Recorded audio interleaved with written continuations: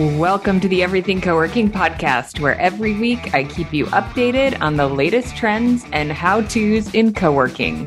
I owned and operated co-working spaces for 8 years and then served as the executive director of the Global Workspace Association for 5 years. And today I work with hundreds of operators and community managers every month, allowing me to bring you thought-provoking operator case studies and inspirational interviews with industry thought leaders to help you confidently stay on top of what's important and what you can apply to your own role in the co-working industry.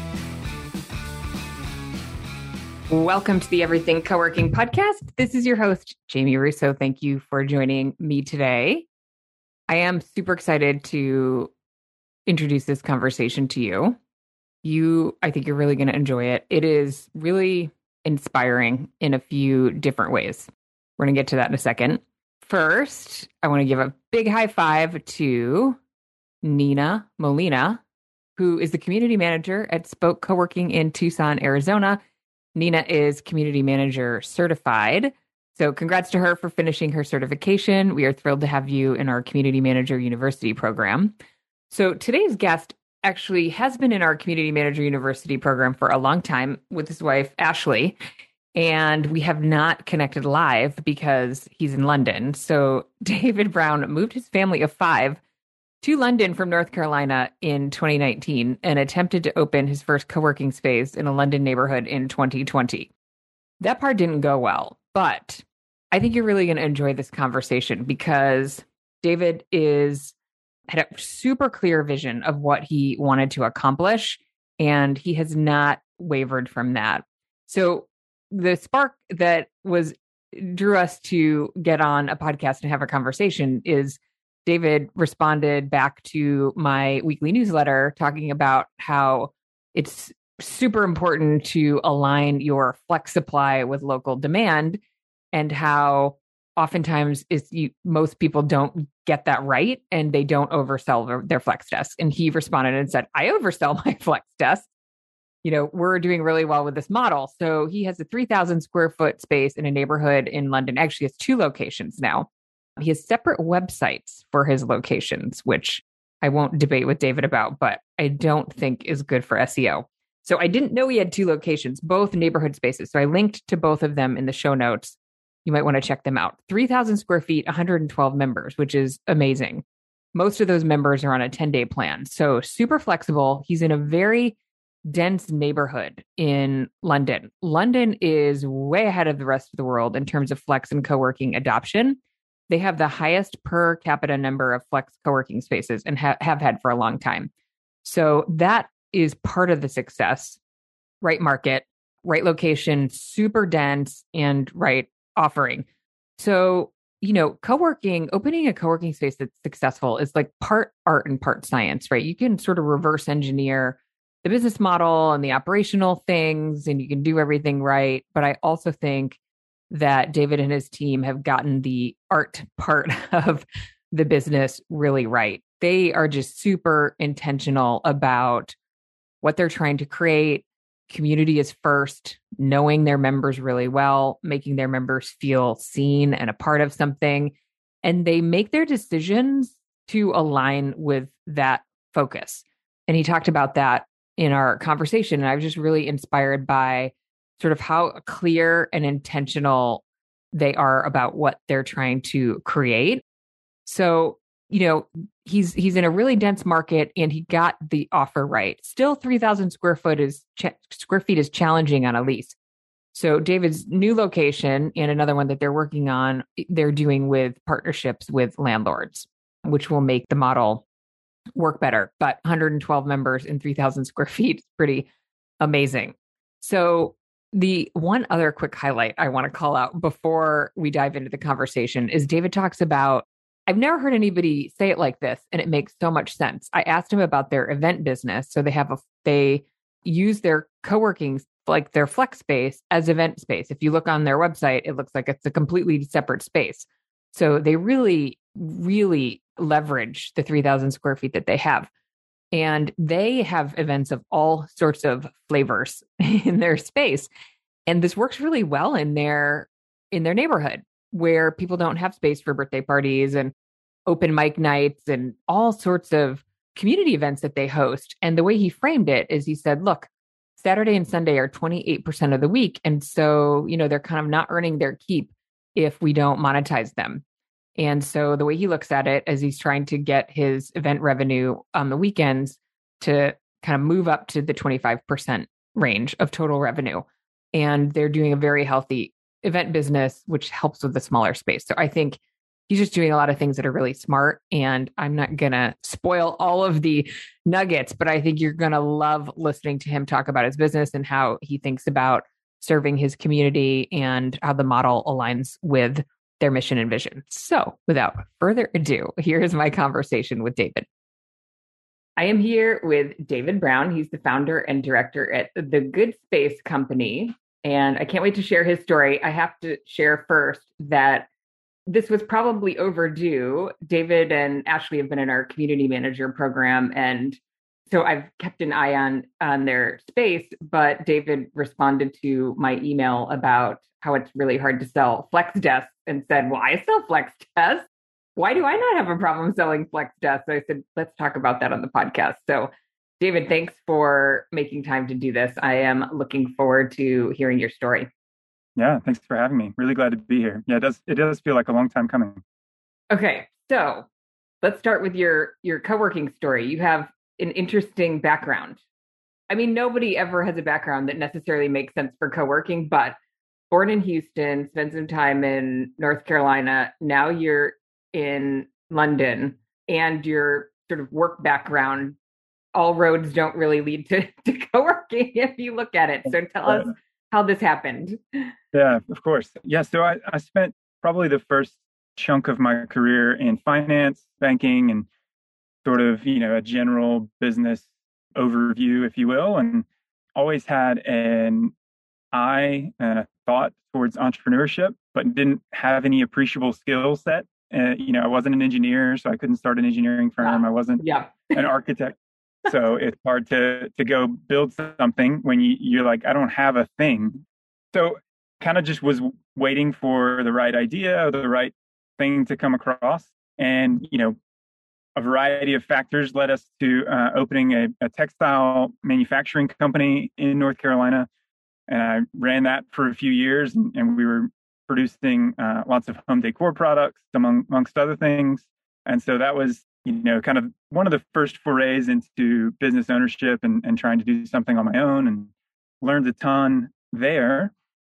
And as I was working there, one of the things I did was I joined co-working space in town because, working next to sewing machines, whirring, or people running around, it just wasn't conducive to the kind of work that I was needing to do, which was, keep track of the accounts and make phone calls and do all these things.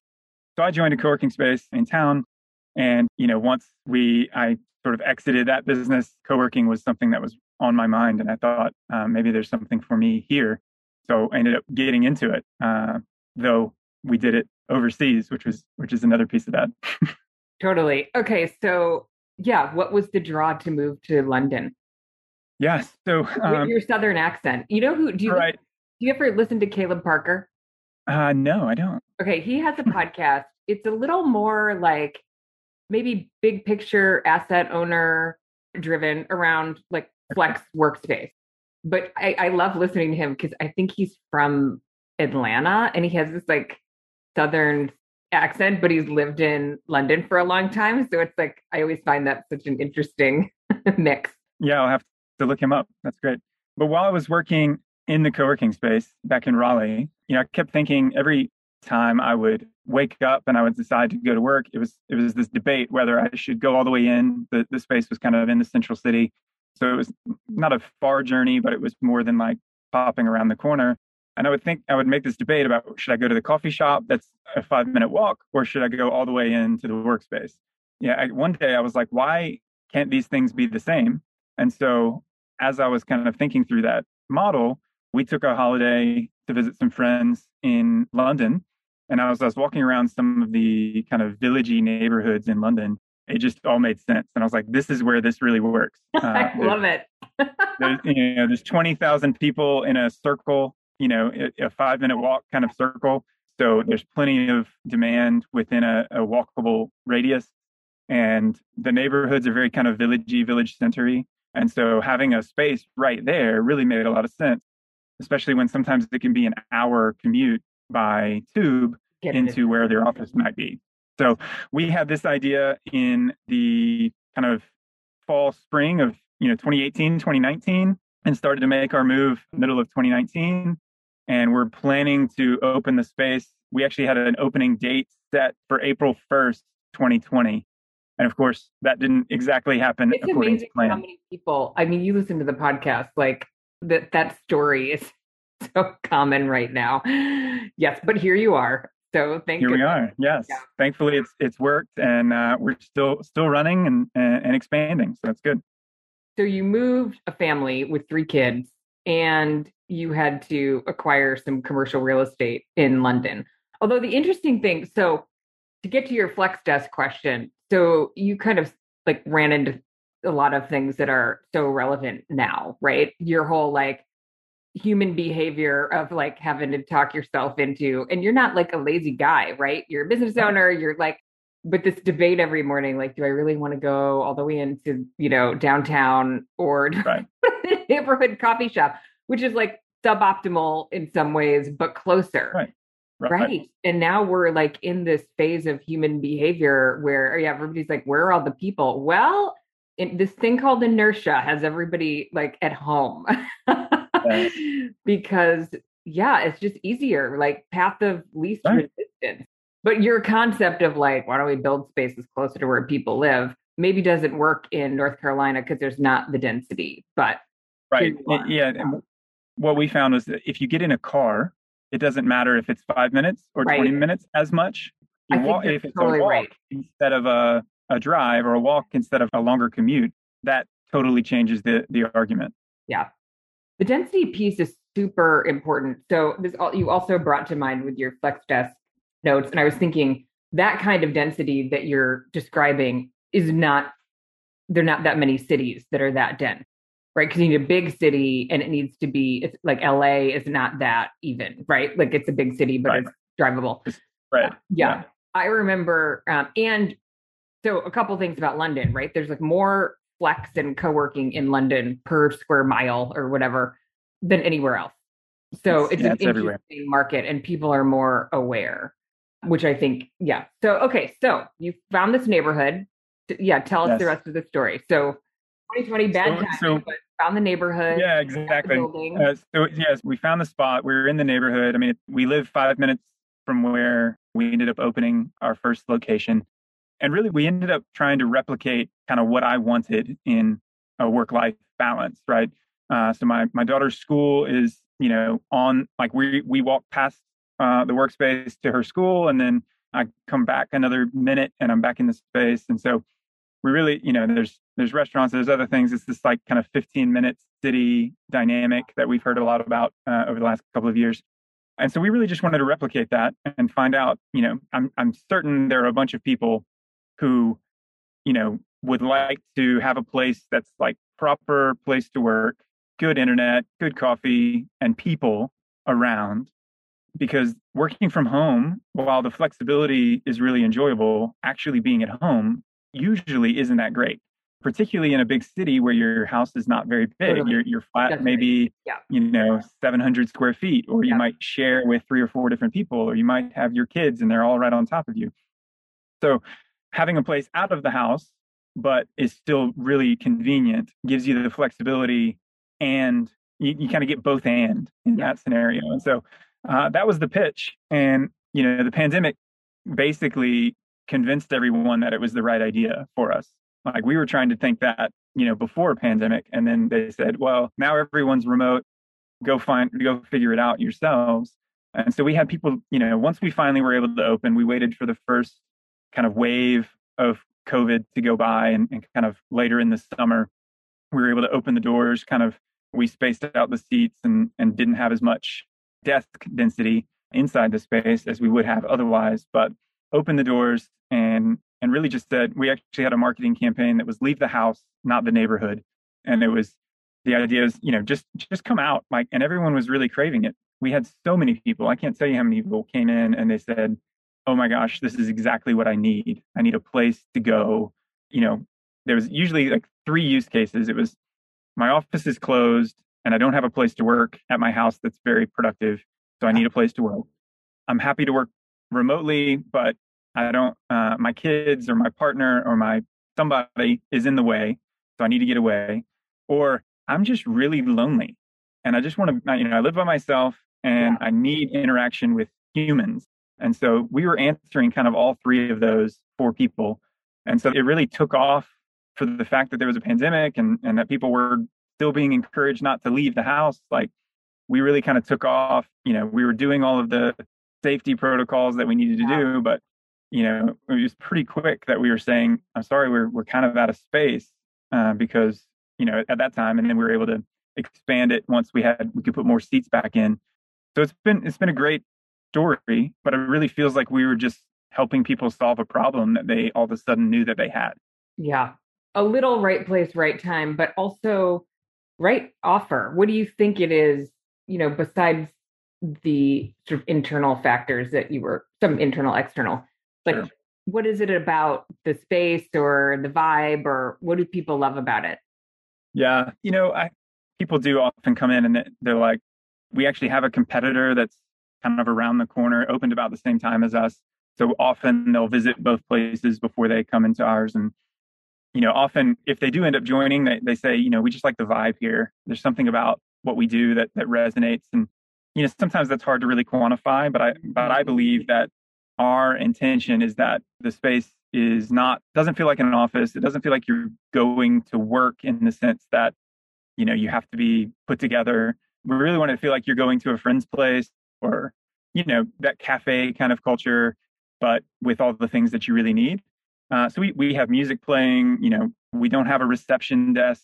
We try to meet people like walking and kind of standing around rather than like behind a desk. A lot of people walk in, they're like, oh, like, can I buy a coffee? And I was like, I'll give you a coffee if you want to come hang out for a minute. And so, it sometimes gets confused for a cafe or a pub. And we try to keep the door open. We happen to open right up onto the street. So people walk in and wonder what's going on. And so that's been great marketing, obviously, as people walk by. So I think that's it. I mean, it's really, we just try to be, it's a joke. We try to be normal people and just welcoming and kind. And, we don't have like a specific niche that we cater to in terms of industry or anything else. And it's just sort of like, hey, like, we're cool, you're cool, like, let's work together. All right. Sort of this idea, like original co-working kind of started like, hey, I need space, you need space, let's push our tables together and like work together. And we kind of wanted to bring as much of that to it as we could, with it being like well designed and, thought through, not just like vintage, thrift store stuff, but it was like, let's make it so that people feel comfortable to walk in and just try something, that they don't have to feel like they have to ascend to any, mantra or, some well-known workspaces, kind of have this like aura about them that says you kind of have to be in our club to be part of our club, and we want to be, it's for everyone and you can do it. And, we built our memberships so that there's ones that are fairly inexpensive so that you can jump in even if you don't have a big budget and your company's not paying for it, but you can be part of what we're up to. What are your most common membership? Yeah, we have one that we call the Flex membership. And what we do, it's 10 days per month. And we don't tell you have to book those days in, or they don't have to be the same day. So it's basically 2 days per week plus maybe 1 or 2 to play with. And that's even for people who pay for different memberships, it feels like that's kind of where they end up settling into. And that feels like the new world, right? Now it's like maybe 1 day at home, a couple days in the co-working space, and maybe 1 day down at the real office if they have one, or, they're in meetings a couple days and they have a space to work a couple of days. And so that feels like a pretty good balance. That's the height of the bell curve. Hey, I just wanted to jump in really quickly before we continue with our discussion. If you're working on opening a co-working space, I want to invite you to join me for my free masterclass, 3 behind the scenes secrets to opening a co-working space. if you're working on opening a co-working space, I want to share the 3 decisions that I've seen successful operators make when they're creating their co-working business. The masterclass is totally free. It's about an hour. It includes some Q&A. If you'd like to join me, you can register at everythingcoworking.com/masterclass. If you already have a co-working space, I want to make sure you know about Community Manager University. Community Manager University is a training and development platform for community managers, and it can be for owner operators. It has content, training, resources, templates from day one to general manager. The platform includes mini courses that cover the major buckets of the community manager role, from community management, operations, sales and marketing, finance, and leadership. The content is laid out in a graduated learning path, so the community manager can identify what content is most relevant to them depending on their experience and kind of jump in from there. We provide a live brand new training every single month for the community manager group. We also host a live Q&A call every single month so that the community managers can work through any challenges that they're having or opportunities, get ideas from other community managers, build their own peer network. We also have a private Slack group for the group. So if you're interested in learning more, you can go to everythingcoworking.com/community manager. So yeah, I feel like you've kind of hit the sweet spot, which is challenging with the 10-day, right? I used to talk about like the 10-day is such a nightmare because that's basically what everyone wants. Even pre-pandemic, right? If you had the choice of work, you're probably not going to the same place every single day.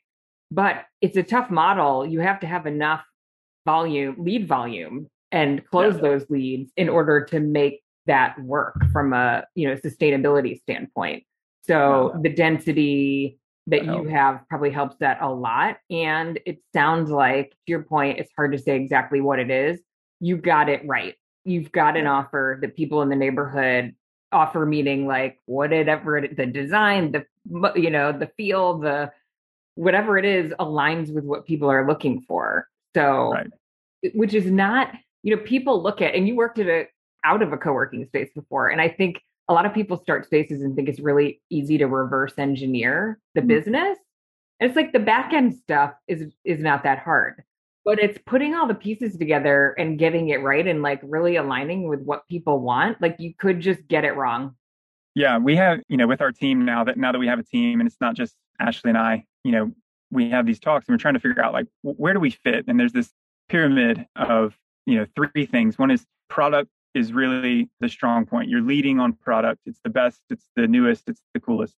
The other point is that you're leading on price, right? Like you're going to be efficient and we're going to lead on efficiency, operational efficiency. You're like the value option. Yeah. Value. Yeah. And then the third is this intimacy level, customer intimacy. Like, your customer and they know you and you really lean into that. And it's like, in food service, product is like the 5-star Michelin chef, the efficiency is fast food, and then intimacy is like an at-home, chef in your home kind of thing. Like they're making you what you want, stuff like that.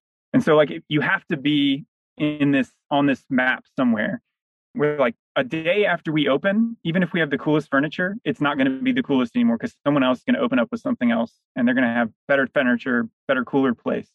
We can be super efficient, but we're never going to be as efficient as the big players that have the money and things to spend on that. So the only place where we can compete is in this intimacy zone.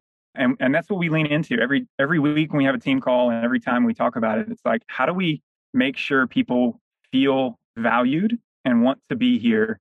In fact, we took away terms on almost all of our memberships. We do have a few small offices and we keep kind of a 1-year term on those, but dedicated desks and another thing. And we don't have 12-month contracts. We don't have 6-month contracts. We said, if you want to be here in 12 months, we would love it. And we want you to be here because you love it, not because we've locked you into a contract. Yeah. And I think there's actually data that suggests that, having an end date actually prompts people to think about whether or not they're doing it. And so, your membership life is actually longer in a no contract scenario. Yeah. I mean, I just love everything that you said. You're being super intentional. Yeah. Yeah. And you're keying in really on the people aspect of it.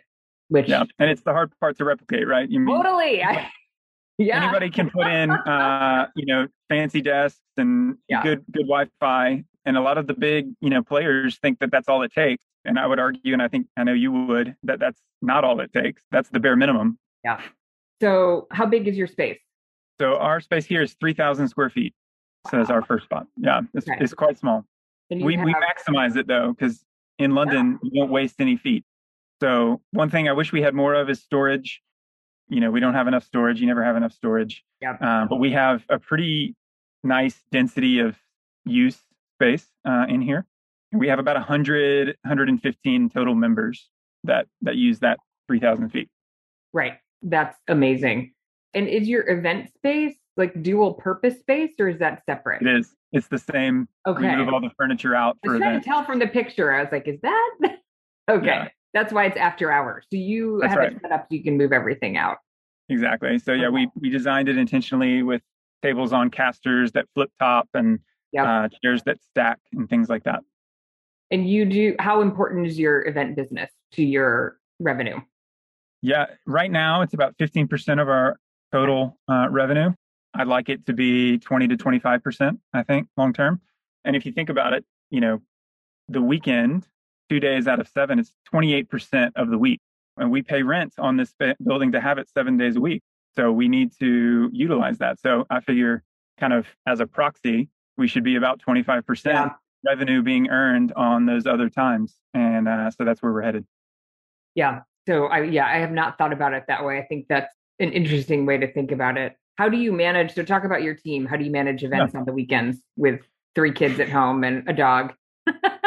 Yeah, so this may be the part that we're working to try to really figure out. But I did mention that we live close by, and so that helps. I can pop over if I need to, but that's not tenable in the long term. But in terms of getting it going, that's how we've managed it. But we do have now. We have a few team members that help. So it's myself, my wife, full time in the business, and then we have a full time team member called Joel who works across this site and our newer location on the other side of London, but he shares his time, so he's around. And then we have a few, call them ambassadors, or people who are getting probably comped on their membership to help us out in a variety of ways.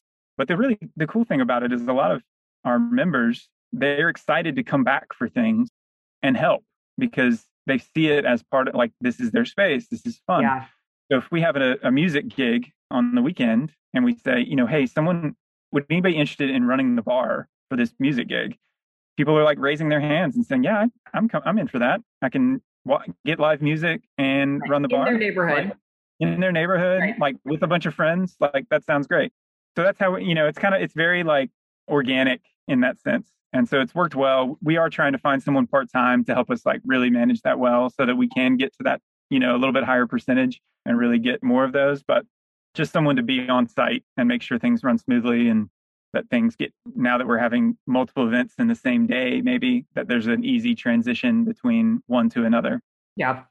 So in terms of events across the board, music gigs, birthday parties, whatever, it's a neighborhood space and they're not business related events. Yeah. I mean, we have everything. I mean, everything from, like I said, music gigs, we have kids parties, we've had baby showers, we've had, we've had to have corporate kind of trainings. We've had corporate parties. It's kind of like whatever's around, whatever people need it for. I mean, another thing about London is space is hard to come by. Yeah. Think about hosting, your 5-year-old's birthday party in your 1,000 square foot flat, with no garden. That's not a real exciting prospect, So if it's not, and then the weather in London isn't necessarily, you can't count on it. So doing something in the park or outdoors is not always something possible. So having that space and for it to be really well designed and really attractive, I think people, are excited about. It may be a little more expensive than like a community center, but you get a lot for that as well. Yep. I love it. Okay. So you mentioned a new location. Yes. So, I mentioned that we were very reasonably quickly kind of recognized that we had something working and there was people coming, probably more people than we could handle. Where did the people come from? Where did you get your leads? Yeah. So we have walk by traffic. Thankfully, we're on a fairly busy street where people see what we're doing. And we were intentional about that in terms of having the door open and having an A board outside. Yeah. Our building is bright blue on the outside. We were able to paint the outside so you can see from, you're like, what is that? And so that was really helpful, like early days. But now, pretty much everyone that's going to walk by has walked by. I mean, you have a few people move into the area, but you can't depend on that forever. And so now, word of mouth is probably number one. Our members tell their friends, they tell people. And then number two is Google Maps. We've invested time in building out our profile and really playing Google's game in order to turn up on there and show people, I think the most common way to search for a space, if you really know you need something, is you go to the map and you say co-working space near me or workspace near me, and it pops up a map and it has 4 or 5 pins and you click on each one. And so we're like, that's where we need to win. If someone clicks on our pin and it doesn't sell them, then we haven't done our job well. And so we wanted to kind of express the same hospitality and intentionality that we do when you walk in the door on our page. So we have lots of photos of people and things happening, and it looks interesting and like someplace you might want to try out. I love your website, by the way, which is not related to your Google Maps, your website's good. Color of the building, and is the website new? Is that what you said? No, it's good. Yeah, we felt like the same idea, right? We want people to get a feel of who we are. Clear, and you get a vibe, which is still websites are like co-working space. You think they're easy, but it's not that easy to keep them simple and get the vibe. And okay, so do you run any paid ads or Google or Facebook? We have done. We don't have any active right now. It's kind of like early days. We were obviously running a few, and it's hard to track. I mean, we did all the things to try to track where the leads are coming from, and it's like what are we getting for this? And so it's different things. But I feel like at this point, like if you do the right things, particularly with Google, like you don't have to pay a ton. In our space, we're not competing citywide. We're competing for tiny circles. Mm-hmm. And so it's like if we have the reviews and the photos and we're keeping it updated, those things actually really play out well for you. Yeah. And you're in a market where there are a lot of people who know what co-working is. It's been around, for a long time. Flex workspace in general. So, okay. So talk about the second location. Yes. So we recognized that we had something that was working, and, at the same time, like we are in a neighborhood. So there's not like expansion opportunity. Like we're not going to be 30,000 square feet in the neighborhood and make that make sense. So we really needed to think outside of that and where can we be elsewhere in London? And thankfully, in this case, we were looking around and our landlord at our current space came to us and said, we have another building. Would you be interested in going into this building? And I actually went and looked and then turned him down. I said, it doesn't really, I don't know if we're ready for that. Thanks, but no thanks. And then a few months later, they came back and said, we think you should look again. Would you be willing to do a management agreement on this one? And we said, well, let's talk about it. Let's look at it. And so at this point, they had done some things and helped fill out other parts of the building. And then now all of a sudden, my level of risk is lowered, and it felt like the right opportunity to go ahead and open the next site. And so we took the tack of, instead of building a unified brand across all of the sites, that each neighborhood was unique, each individual is unique. And so all of our sites are kind of white label, independently branded. And so we're doing the hard thing on purpose because we think it matters to really intentionally be a part of a specific community and a place in that community. So our second site is called Groundworks. It's in Chiswick in the west part of London. And so it's got a very different design. I mean, not very different, a different design. It's a different kind of building. And so it takes on its own life and exists in its own way. And so that was fun. And it's been really exciting to kind of replicate, to do things again, to think through furniture again and say, okay, what did we learn in the first one? How do we do that this way? And, I think we really validated a lot of our initial decisions, that luck or otherwise, we made a lot of the right ones. Mm-hmm. And so we kind of did the same things again, largely. But then we got, the cool thing about doing unique sites and not having to be stuck on a single brand was we could try new things and say, this, what if we did it like this? What if we tried this way? We could do different pricing. We could do different membership tiers and find out, we can do a little like A/B test and say, does this work or does this work? And so that's been really fun. My favorite part of business is the creation stage. And so I've kind of created a scenario where I get to keep creating every time we open a new site. It's like a brand new business, which is fun. For me, maybe it gives me more gray hair, but it's the fun part, I think. And so it's been great. We opened it in February this year. And so we're about 6 months in. We've got good traction and we're working to fill those offices over there, which led me to the conversation. We've had a lot more success with flex desks at both sites than we have with more fixed kind of spaces. So how many square feet is the new space and how many offices? Yeah, the new space is a bit bigger. It's 3,500 feet kind of in our demise. And then we kind of have some shared space that we kind of just co-opt for where there's more flexible seating that's not really ours, but it's kind of no one's either. So it works. How many offices? Oh yeah, that one's got, we went heavier on offices there because I thought that the part of the city made more sense for that. And it was not as, it's not right off the street the way ours is here. So I thought we would get more that kind of, we have 10 offices in that site. Okay. And they're all 2 desks to 5 desks. So very small. Oh, but still not individuals. Correct. So you put 5 people in them. Yeah. Yeah. That may be the thing because you're looking for neighborhood people who, who have a 5-person company. Yeah. So small teams and, some of our 2 desks we've sold as singles. Just they get a little space and they're happy to pay for it. But like small teams are a little harder to find, I think, in that scenario. And I think that's part of it. But the good thing is they're really sticky once they're in. Yeah, right. Exactly. If that's where they live or that's where right. Yeah, exactly. Interesting. And then just high level, you don't have to share all the details, but structure with the landlord. Is it that one? Or did he pay? Did you have to do construction? So they covered the CapEx on the fit out. And then we have basically a profit share on after operations costs. And it leans in their favor early because they put in all the money. Yeah. But then we get the upside if we do our job well. Yep. And so the flex desks there are moving. Yeah, they're selling. Yeah. And it's something that we thought we'd have more trouble selling those just given the location, the part of the city that it's in. It's not as busy on the street as our other site and some other places.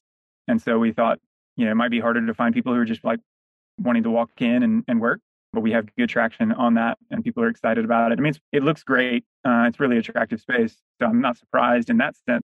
But I guess that's just on the ratio. I thought we'd be a little quicker to fill up some of those other spaces given I bet it's the size of offices. I bet if you had 10 one-person offices, that'd probably do it. That's true. Yeah. But I don't know that that's financially viable. Have you figured out how to build one-person offices that don't blow the budget? Right. I mean, that's the big trade-off. And that's why sometimes the management agreement will work if the landlord has a long enough sort of view on, their return. Doing it on a lease is just hard. So it's usually people who own the building or doing a management agreement to put it in the one-person offices. Totally get it. And you might get there, or you might, have you tried sell the office to 5 people who don't know each other, but Yeah, I think that's, we're holding off a little bit on that because I think in time we'll find the people, but we are doing a decent bit of like day office rate. So we will just hire it out like a meeting room or something else. And we're getting some traction on that. So it's good for cash flow in the near term until we get it sold long term. And how do you do on meeting rooms in neighborhood locations? Yeah, really well, actually. I think we have a lot of use from our members because, if they're mostly flex, if they have a client or, have a long call or something, they'll book a meeting room and, we give them some credit, but they are generally, we have people that pay, extra to go over that and they just build it into their cost for the month. We have a lot of, there are some other offices in the area, but a lot of them, maybe don't have their own meeting space or, we have other kind of like retail focused businesses that don't have meeting space and they come use it. Like there's a salon that does interviews and stuff in the meeting room. And so they can just walk down the street, have their interview or team meeting or whatever, and then go back. We have a restaurant that uses it in a similar way across the road. So those kind of things have been valuable. And then we have, the people who are like, I work from home all the time. I don't need a place to work, but I don't want to bring a client to my house. Right. So they don't want to necessarily meet at a restaurant or a cafe because it's a little too unprofessional. Yeah. They'll book a meeting room for, sometimes a day, sometimes, just a few hours. Those kinds of things have created good traction on meeting rooms, and it's been well. That's awesome, because I wondered if events would do well, but meeting rooms maybe not, with the neighborhood. So yeah, I think it's a mix of our client base. I think a lot of co-working spaces probably say this. I mean, we lean creative. We have a nicely designed kind of creative looking space.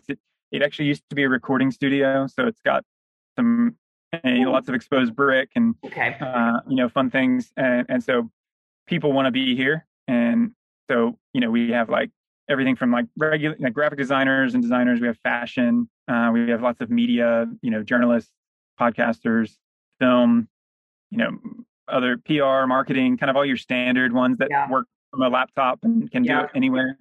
But then we've got, your proper remote workers that we like to say, we are creative, or people who want to be creative, even if they're an accountant or, they work for Amazon or something like that. And we have these remote workers that do things that you wouldn't necessarily expect, and yet they embrace it just as much as everyone else. Yeah. Uncreative people who want to be surrounded by, or everybody's creative in their own way. I shouldn't. That's right. I mean, I would consider myself in that category, right? Like, I don't do any of those like really creative things. Yeah. I like to make stuff up and figure out how to get paid for it. But you're creating space, you're creating community. Like, you're a creator, totally. Yes. How do you handle phone calls? You're in a phone booth. Yeah. So we have gray felt. Yeah, that's right. You can never have enough phone booths. It's kind of like induced demand. You add another lane to the freeway, there's going to be cars that fill it up right up. So if we had 10 phone booths, they would all be full all the time, and we wouldn't have anyone sitting in the open space. So it's just a balance of saying, we have some and we want you to use them. We have little very friendly signs that say, try to keep your time to an hour and then get out. But that works well. But we also don't have any rules against taking phone calls. We just kind of look at people and say, just be considerate. If you need to take a phone call in the space, like, more than welcome to. Ultimately, if you have two people on the phone, they kind of cancel each other out. Right. If it's one person and everything else is quiet, it's no good. Right. The distracting part about a phone call is listening to one side of someone else's. Yeah. But if you're both on the phone, it doesn't matter. Yeah. Right. It doesn't matter. So we just say, if someone gives you the stink eye because you're being too loud, then take the hint and go find another place. But if not, like, carry on. Like, we're all doing business here. We know what we're here for. And that, I think, goes back into the way we kind of manage the space. It's like, look, we don't have a bunch of rules and a bunch of things that say, don't do this, stand here, don't stand here. But it's just sort of like, be a decent human and we'll all get along. And, if that resonates with people, then they want to be part of it. If it doesn't resonate, they can go find a place that does. And that's great, right? We know who we are, and we're not trying to be something else. Which is also hard. I mean, I think it's hard when you're first opening. I see people struggle with that because, when you're waiting for people to show up, or even doing your seconds, like, there's a lot of time to question, are we doing this right? Are we doing the right thing? Should we? Right. So, and to be for something is so much more compelling than not, but it feels risky. Right. So, I think we go back to that all the time. It's like, what are we actually here for? What are we trying to do? And does this help us do that? We believe that the community aspect is really why we do this. Yeah. We want people to connect in real life. I mean, this has taken on even more significance since COVID. Like, connecting over FaceTime is great to carry on a relationship. Hard to build a new relationship on Zoom and on the screen. But even to carry on after a period of time, it's like, we need to see each other. And so we want to facilitate those interactions, those kind of chance, water cooler moments, if you will. And so we think about everything as like, are we actually helping that right now? Or is this decision, like, if we get more phone booths, does that actually help us accomplish this goal? And it's like, no, it actually doesn't. So we're going to have a certain number and no more. Now, having space is another limiter on that. But even if we had it, I think we would limit it at some point. And then, do we have a bunch of little desks with dividers between them? COVID was actually really hard because we were like putting up plastic barriers is the antithesis of what we're trying to accomplish. So how do we do this in a way that makes people feel safe and actually does give us, the kind of protection that we need, but continues to facilitate the kind of human connection that we're trying to do? And so we had to invent basically a new, divider system in our desk area that was just high enough to be here, but you can still see over it.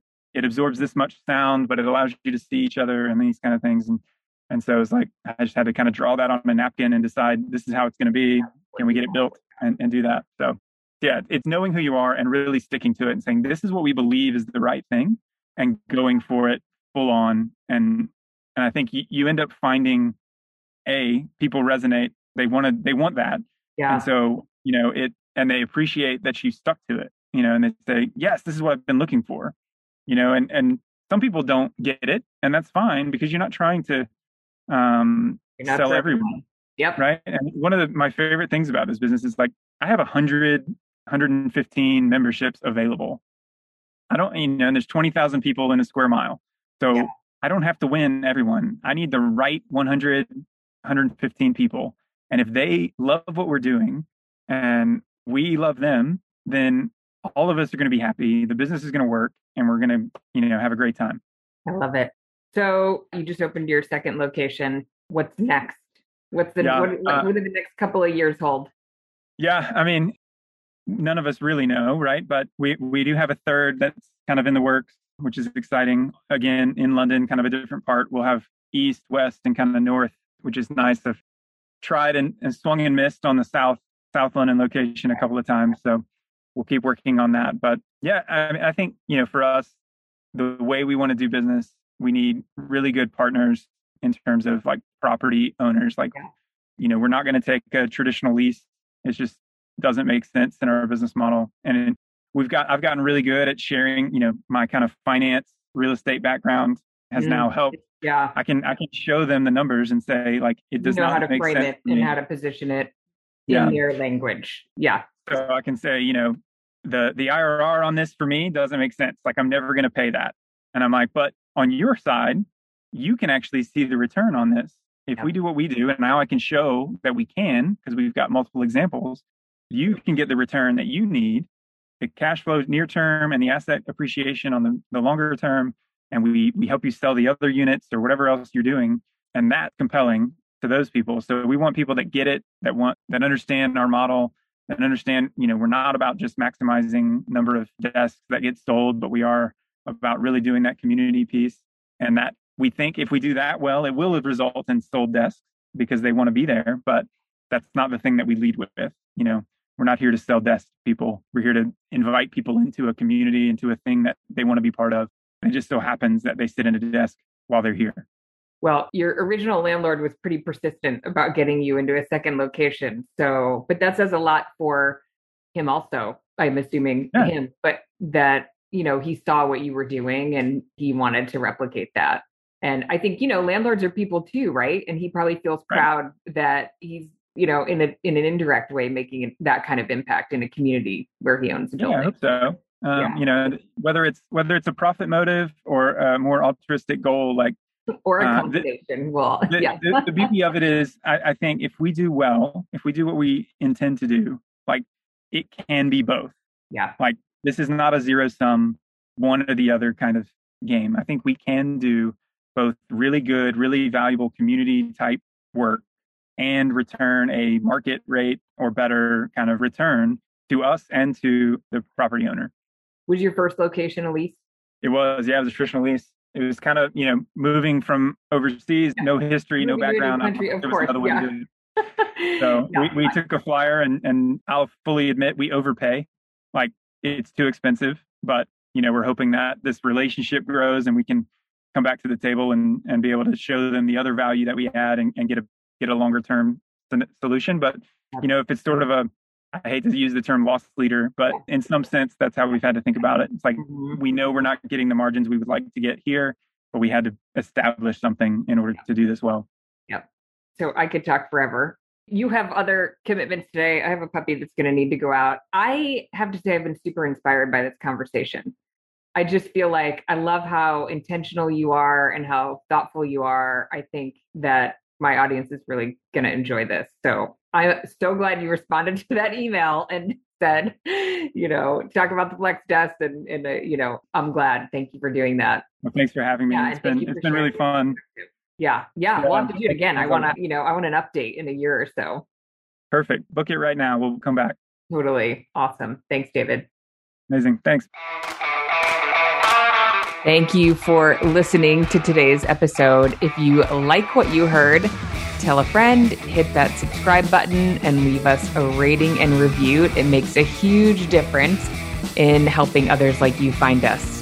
If you'd like to learn more about our education and coaching programs, head over to everythingcoworking.com. We'll see you next week.